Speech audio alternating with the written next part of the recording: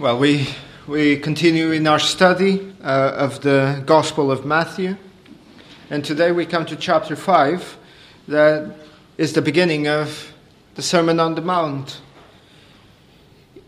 If I was perhaps to do a poll, or if someone was to do a poll of the general population, and if that poll was the question asked was, what is the most well-known extended passage in the whole of Scriptures?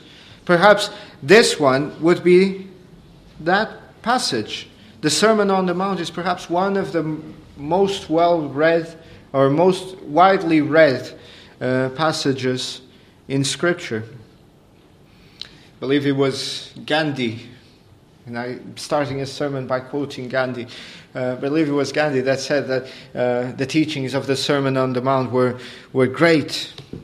I think he missed the point, as will become clear. But he was very complimentary of the teaching of the Sermon on the Mount. It is the first great discourse that is recorded for us by Matthew. Matthew, you could divide, and many commentators divide Matthew into sections that contain great discourses by our Lord Jesus, and there are 5 of them. This is the first one. It is a great sermon that has all to do with life in the kingdom of God. But today, and I debated, I was thinking of doing this, just pausing, going through Matthew and doing this after the summer. But I was encouraged by my fellow elder to not stop Matthew at this moment. So I haven't structured it as clearly as I would want to. But one of the things that I wanted to do as we come to the Sermon on the Mount is to take our time. It is filled with riches beyond expression. But the danger for us, as we come to the Sermon on the Mount, is that we start looking at the trees and lose sight of the forest. Does that make sense? We can focus on particular statements, and there are many of them that are brilliant, that we should take our time meditating about. But we can focus so much on particular statements that we lose track of the whole. That we lose track that this is a sermon that is meant to be considered as a whole. So before we start fixing ourselves in particular details, I thought it would be helpful for us to look at the whole of the forest in order to correct the tendency of overanalyzing and losing track of the main message. How do we lose track of the main message? Well, there are some particular statements here that, if not considered within the context of what Jesus is saying, will lead to us developing a very weird way of living in the world. Will lead to us advising people in very inconsistent ways with the rest of Scripture. I won't go there now, but there are statements in the Sermon on the Mount that, if analyzed outside of context, become just a pretext to wrong behavior. And there is a great danger at this point. Martin Lloyd-Jones, I go from quoting Gandhi to quoting Lloyd-Jones. He said about the Sermon on the Mount, and he has a brilliant book that is a collection of his sermons on this section. He says that the Sermon of the Mount, if I may use such a comparison, is like a musical composition, a symphony, if you like. Now, the whole is greater than the collection of the parts. And we must never lose sight of this wholeness. I do not hesitate to say that unless we have understood and grasped the Sermon on the Mount as a whole, we cannot understand properly any one of its particular injunctions. I mean, that it is idle and useless and quite futile to confront anybody with any particular injunction in the Sermon on the Mount unless such a person has already believed, accepted, and has indeed already conformed to and is living the Beatitudes. Quite a mouthful, but that is the point. The Sermon on the Mount was not written for unbelievers. There's a lot of polemics here that I won't go into, but there's many different ways of interpreting the goal and the audience of the Sermon on the Mount.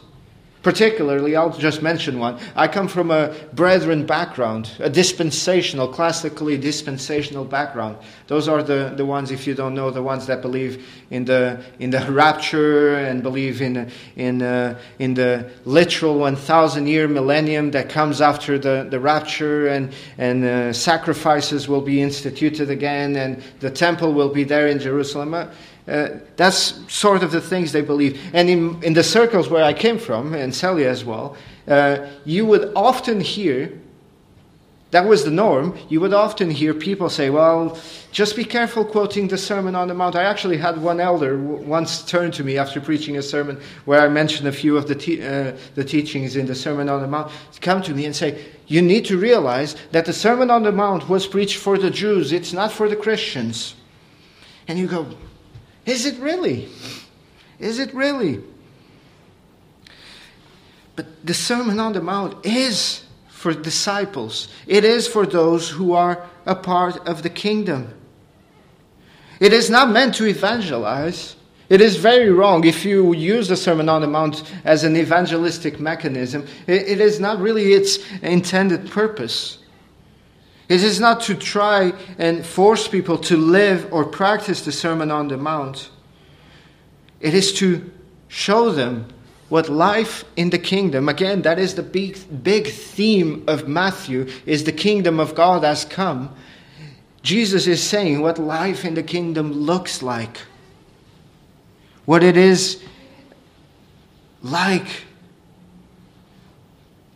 And I think it is vitally important. And that's why we're going to take our time going through this.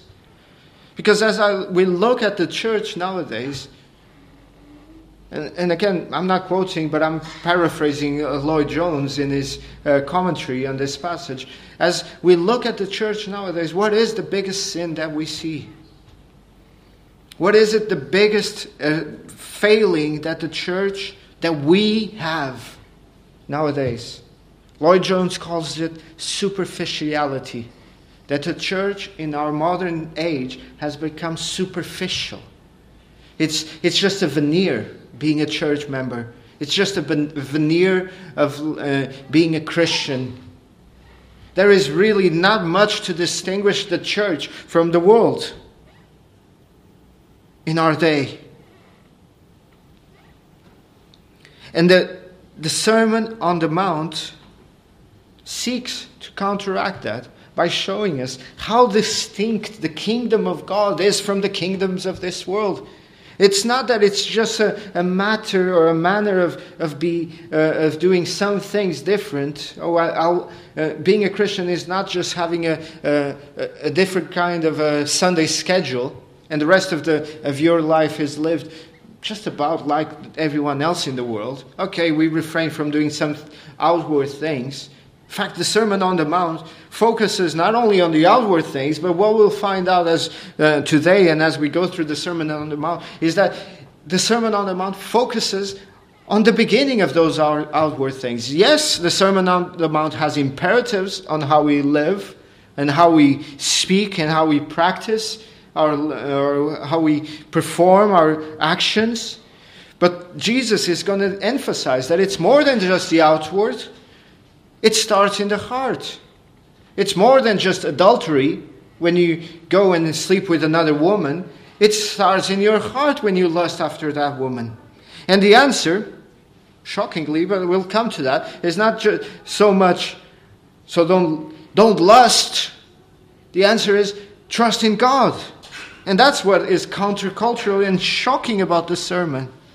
What does it mean for us as a church, as members of the Christian church? Does it mean for us as a Christian in a modern, pluralistic, secularized society? What does it mean for us to the Sermon on the Mount? How do you live in that way? How do we live counterculturally? That's what the Sermon on the Mount tells us. What is a Christian character? What does a Christian look like? That's what Jesus is telling us here in the Sermon on the Mount. It is a picture of kingdom life. With His rule established in our hearts as we are saved by faith. Now Christ rules over us, and these are the rules of living in the kingdom. It is important, although I would say it is important as well to emphasize that the Sermon on the Mount is not just merely some kind of exalted ethical teaching, though it is ethical in its teaching. I'm not saying it's not, but it's more than that. It's a way of life. It's a way of holiness. It's not just that, and that's the danger, is that we come to these pages and we look at Jesus' teaching and we think of Him as a great teacher. But more than a great teacher, this sermon applies to those who have received Jesus as their Savior, as their Redeemer. It is those whose life have been transformed by the quickening Spirit. It is for those who have been brought back to life spiritually. Jesus is not telling us here what we have to do in order to enter the kingdom of God, to earn our way into the kingdom, to deserve it. In fact, what Jesus is arguing in very shocking language is that until we understand what the kingdom of God is, we cannot earn it or merit it. We cannot enter into it. That until we understand what it means to be a Christian, what it means to be someone in subjection to Christ's rule over as someone who has made Christ the Lord of their hearts, until we understand that, we are actually not even close to being a part of the kingdom.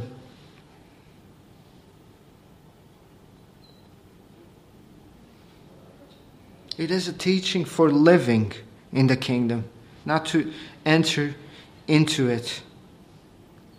It was once said of Jonathan Edwards, the great New England preacher, that his doctrine was all application, and that his application was all doctrine. I would say that he learned from our Lord Jesus in the Sermon on the Mount. The doctrine that Jesus gives us here is all application, and His application, His imperatives are all flowing from the doctrine. Why do we call it Sermon on the Mount? Well, because of St. Augustine in the 4th century, about 1600 years ago. He called it this, and the name stuck. It's not called the Sermon on the Mount nowhere in Scripture, although it is helpful for us to have a title, to have a way of looking or addressing what it teaches and how addressing this passage. Another thing that's so often presented to us as we consider the Sermon on the Mount is some people believe it to be a sort of a pie-in-the-sky kind of sermon. They believe that this is meant to be an ideal Christian life in an ideal world. This is what heaven looks like in some way. But that's not the case. Jesus is presenting this sermon to us, even now, not as a Christian living an ideal life in the ideal world. It's about living as kingdom citizens in a fallen world. And that's what we see in some of the instruction. You will be faced with injustice. You will be faced with people hitting you in the face. You will be faced with enemies. That's not an ideal world. But the question is, how do we interact with it? How do we engage with a world that is constantly barraging us with injustices? And the answer is quite shocking. Jesus is saying, trust in God. Do not worry. Do not be anxious. Do not fret over these things.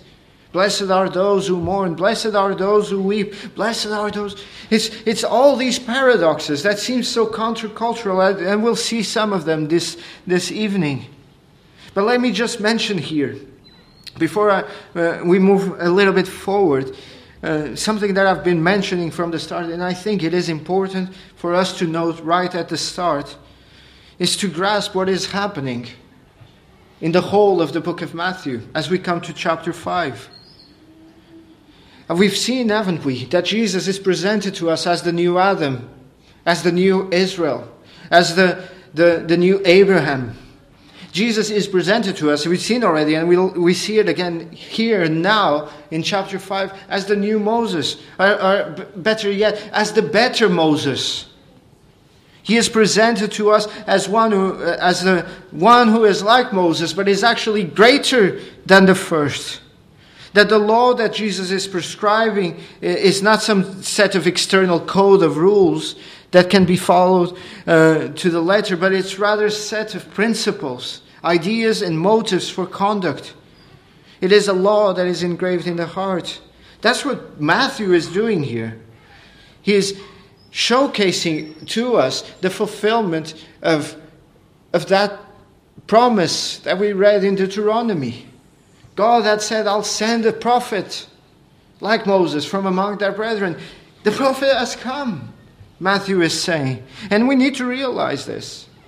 Perhaps for us as modern readers of the Gospel of Matthew, we hear the name Moses and we immediately conjure up images. This morning, just before the service, the Sunday school service, we were looking at some images for Sunday school. And one of them was actually, for some reason, very Moses-like. And I said that, and I wasn't too wrong.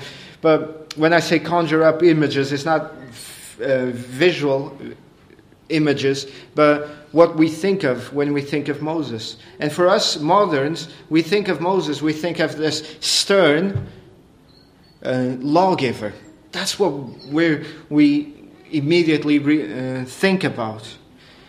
But if you're a Jew hearing these words, if you're a Jew thinking of Moses, what you're thinking about actually is not just a stern lawgiver. He is that. He is the one who gave the law, or who God used to bring the Ten Commandments. But Moses, for a Jew, is a much more positive, because we associate the giving of the law with some kind of negativity, and it's not completely uncalled for. The law and grace are opposites for us in the New Testament. But for the Jew, when they think of Moses, they actually had a very positive view of Moses. Much more positive than we have as Christians in light of the gospel and the new covenant. For them, Moses is the great deliverer. For them, Moses is the one who brought them out of Egypt. For them, Moses was the one that brought salvation, redemption. Moses, for them, is someone who is a hero. And it should be for us as well, don't get me wrong. But when we think of Moses, we are immediately attracted to the law-giving aspect. Not for a Jew. Moses was someone who was highly regarded. And Jesus is here presented as a Jew.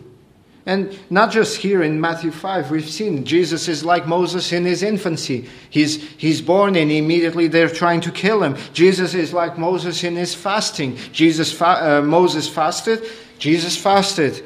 Jesus is like Moses in the miracles that are associated with his ministry. And in fact, if you continue reading the book of Matthew, you'll find that Jesus or Moses has a transfiguration kind of event, and Jesus has one that has all kinds of parallels to the one from Moses. And here we see Jesus as the new and better Moses in his teaching.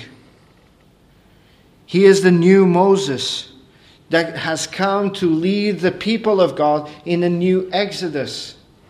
All those themes that we've considered up until now, that Israel, although they're back in the land, they're still under the oppressive regime of Rome. That the Israelites, although they're back in the land, they actually haven't received the presence, the Shekinah glory of God again. The temple is there, but the temple doesn't have the former glory that it had. There is still this sense, if you're a faithful Jew, if you're one of the remnant living in the first century, if you're a Simeon, if you're Anna, if you're one of those who is eagerly anticipating the coming of the Messiah, because you look around at the Jewish society and you say, we're sinning, we actually are in exile, although we are in the land. If you're one of those, you want a new Exodus. You want a new Moses to come. You want the one who was promised, the prophet who was promised to come and deliver the people. And that's what Jesus comes to do,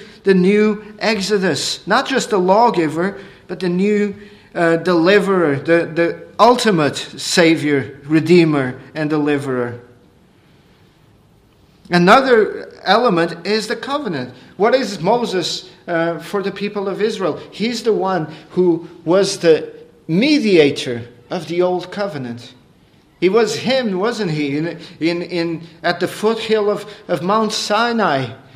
It was there that the old covenant was instituted for the first time. And Moses was the mediator of the old covenant. And now Jesus, as the mediator of the new covenant, has come.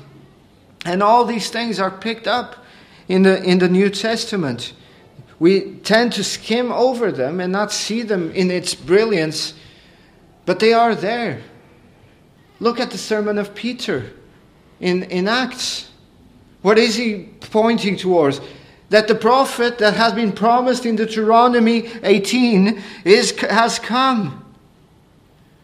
When Jesus shows up on the scene, and it's recorded for us in John, what is the question that they ask of him? Are you Elijah? Are you the prophet? The prophet meaning the one that was promised all the way in Deuteronomy 18. Are you that one? That is what's going on here. The one who is coming to lead his people in a new Exodus and to initiate a new covenant. And that's what he's doing now. The new covenant institution will come later, a covenant instituted in his blood, but he is now giving the law of the new kingdom. Only Matthew, Luke also records for us this sermon, but only Matthew picks up on this and says, look at verse 1 just quickly. And seeing the multitudes, he went up on a mountain. If you're a Greek-speaking Jew, he would immediately pick up on this. The word used here to go up on the mountain in the Old Testament Greek translation is exactly the same words. What the phrase is here to associate Jesus with Moses, and he hints as Jesus to Jesus' identity as a prophet like Moses. And what this tells us is that the words that are coming out of the mouth of Jesus are words that have authority. I will put my words in his mouth, God promised, and he will tell them everything I command him. So Jesus opens his mouth, and the words that we read are the words of God that were placed there, that were given to him. It is interesting that it's on the top of a mountain as well. Mountains have figuratively been, not just for the Jewish culture, not just for the ancient Near Eastern culture, but all over the world. Up until this day, mountains are the meeting place between God and man. They are a meeting between the heavens and the earth. Whenever you see temples being built in antiquity, whether it be in ancient Near East, in Europe, in Africa, in South America, you see temples being built. Where are they always built? It's not in some kind of abyss, in some kind of canyon all the way down in the bottom. No. It's always in the tallest mountain they can find. Why? Because it has often been seen as the meeting place between God and heaven, between earth and heaven. It's the place of reconciliation. Eden was on a mountain, and Jesus is the new man establishing the new Eden. The temple was on a mountain, and Jesus is the new temple, from which the law of the Lord flows like the living waters. All of these themes are coming to the fore in this passage. So what is the main message? What is the teaching of the Sermon on the Mount? Well, if I had to summarize it into one sentence, is that the kingdom of God is an upside down kind of kingdom. You might say, well, surely the kingdom of God is the right side up. And I would say yes. But in the eyes of the world, as we read through this sermon, we'll find that the kingdom of God is an upside down kingdom. It is a pyramid that has been inverted. The Lord says, blessed is he who shows or who brings nothing before God. Blessed is those who are poor in spirit, for theirs is the kingdom of heaven. Blessed are those who have nothing to bring before God. And yet, blessed is he who owns up his sin in his presence. Blessed is he who gives up his rights instead of oppressing those who claim rights that are not even theirs. Blessed is he who gives to the needy, and not he who exploits to enrich himself. What is it that the world does? The world is all about these things. And Christ is saying, no, it's the other way around. Blessed is he who builds bridges of reconciliation that brings people together, not those who dig deep abysses of enmity between them. Blessed are those who love and practice justice. Those who love and practice justice. Not those who find loopholes in the law to get away or to enrich or to further themselves. That's what the world tells us. There was recently a very famous politician that said, when he was accused of evading tax laws, he said, oh, because I'm smart. And he said it with all the pride in his heart. It's like, that's because I'm smart. Everyone does it. I do it as well. That's the kingdom of this world. Find a tax loophole and take advantage of it. You're blessed. God says no. It's loving and practicing. Blessed is he who mourns as he seeks holiness. Not he who is happy with all his lasciviousness. In the kingdom of God, being persecuted for righteousness' sake is better than doing justice and posing as a benefactor, let me restate that. In the kingdom of God, being persecuted for the sake of justice is better than being unjust, even though the world sees you as a benefactor. The ethics of the kingdom are not relaxed demands of the law, to surrender to unbridled licentiousness. As Jesus says, he came to fulfill, not to destroy, not to abolish the law, not to nullify the law, but he came to fulfill the law. In the kingdoms of the world, what is it that happens? The strong prevail. The ones who have influence and money and power, they prevail over the weak. And the power of vengeance crushes the innocent. In the kingdom of God, we read that forgiveness is greater than vengeance. And the search for reconciliation is better than the vindication in the court of law or the court of public opinion. In the kingdoms of the world, men are satisfied with having right actions. If I only do the right things, that's very good and well. That's what the kingdom of the world says. The right actions. If I are seen doing the right thing in accordance with law, I'm fine. But in the kingdom of God, even the motivations of the heart are judged. and accounted for. To hate someone is to kill him. To lust after a woman is to commit adultery with her. If the courts of the earth can only judge words and actions, in the courts of the kingdom of heaven, even the intentions are seen.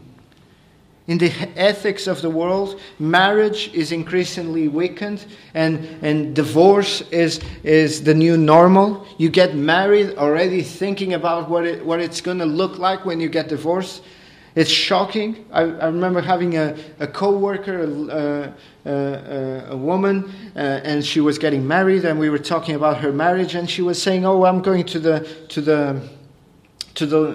see the lawyer this week with my fiance." And I said, "Why is that?" "Oh, because we want to make sure that everything is in order with regards to what belongs to who, because we might get divorced at some point, and we don't want to have shared ownership of things." And I just thought to myself, you still haven't got married, and you're already predisposed to the divorce. That's the world we live in, but not in the kingdom of God. In the kingdom of God, marriage is upheld as a sacred institution, as something that is beautiful. In this world, sex has become a banal thing, a trivial, a promiscuous thing. There's all kinds of sexual aberrations that are not only allowed, but that are exalted and applauded. You come to the Sermon on the Mount and you see that in the kingdom of God, purity of heart and faithfulness in relationships are required. To this world, staging as if you're going down a catwalk, a procession to show up yourself in vanity, it's what is applauded. You look at what kids these days watch on their, I would say, television. My kids don't watch the television. I don't think kids nowadays watch that much television. It's all YouTube celebrities and streamers and the like. You look at what they watch, and you see it's all vanity. It's all appearing to be something that they are not. That's what the kingdoms of this world say. Not what they really are, but in the kingdom of God. True spirituality neither seeks the limelight nor the applause of men, because it aims exclusively at pleasing God, who sees everything in secret and searches everyone out. Jesus teaches us this. In the ethics of the world, men judge recklessly while they expose the sins of their neighbor, promoting themselves. But in the kingdom of God, the individual is strict in dealing with his own sins, and yet loving and charitable in dealing with the sins of the others.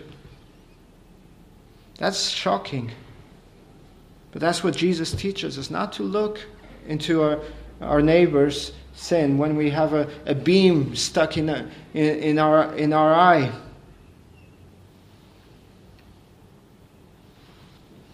This world says that it's great to accumulate riches, to build financial empires, to have ostentatious economic power.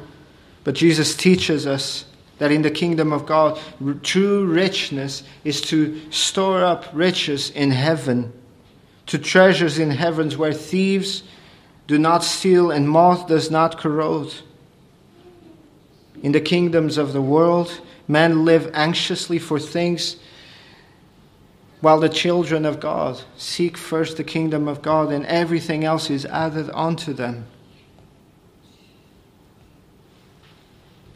See, what matters for the world and to our world is appearance.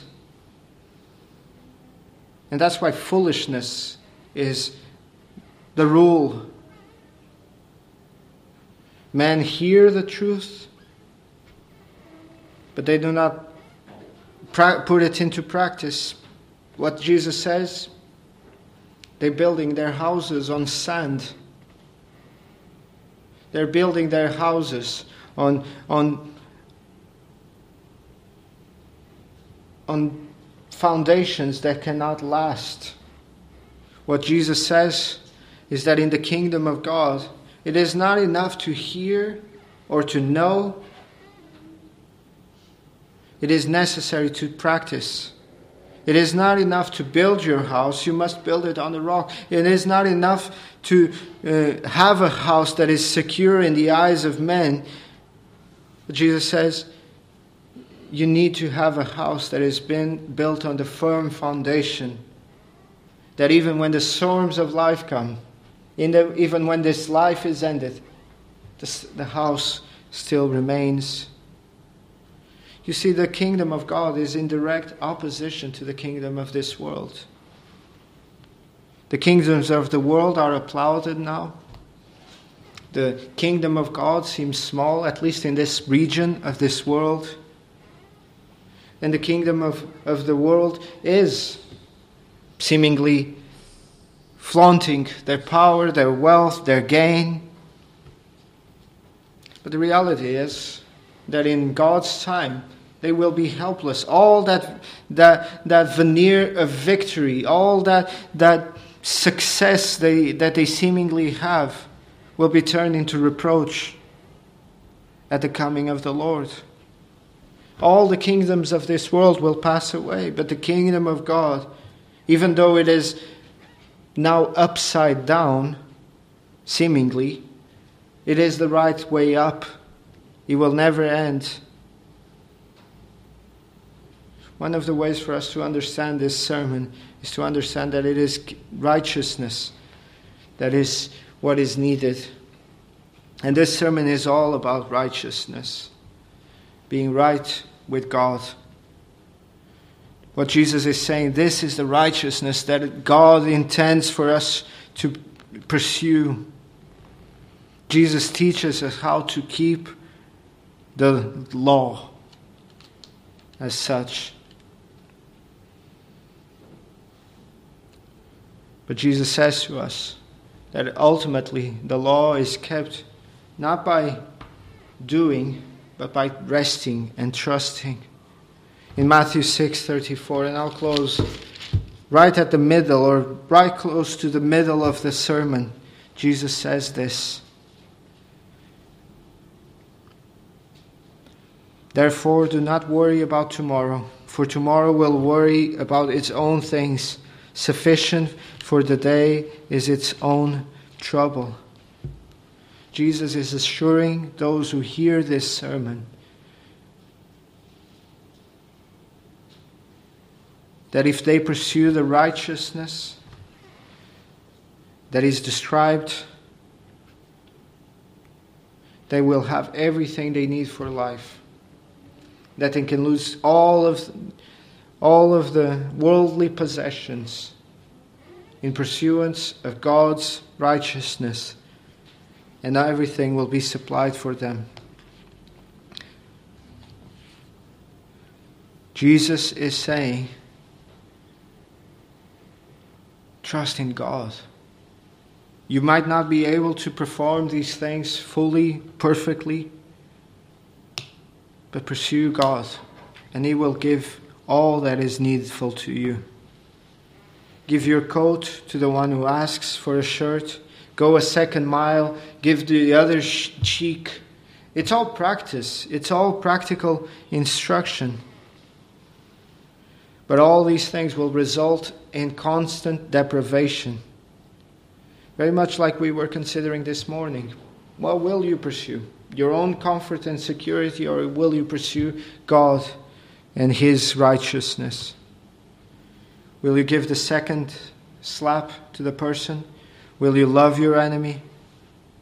Perhaps you're saying, oh, that's too hard of a task. It would be very easy if we lived in a perfect world to do these things. But we don't live in a perfect world, do we, Jesus? We live in a very hard, gruesome world. And we have to cut some corners. We have to break some eggs to defend ourselves. You don't know what it's like, does He not? Does He not know what it's like? The question for us is, do we trust the Father to give us what we need as we do what Jesus says? Do we trust that we will still have clothes if we give all our clothes away? Do we trust that we will still have a face if we allow ourselves to be punching bags? What Jesus is saying is, trust your Father. Obey my commandments. Trust your Father and live a righteousness that surpasses the righteousness of the scribes and Pharisees. Trust your Father and live a righteousness that is the righteousness of faith. Trust, faith. That is what Jesus requires.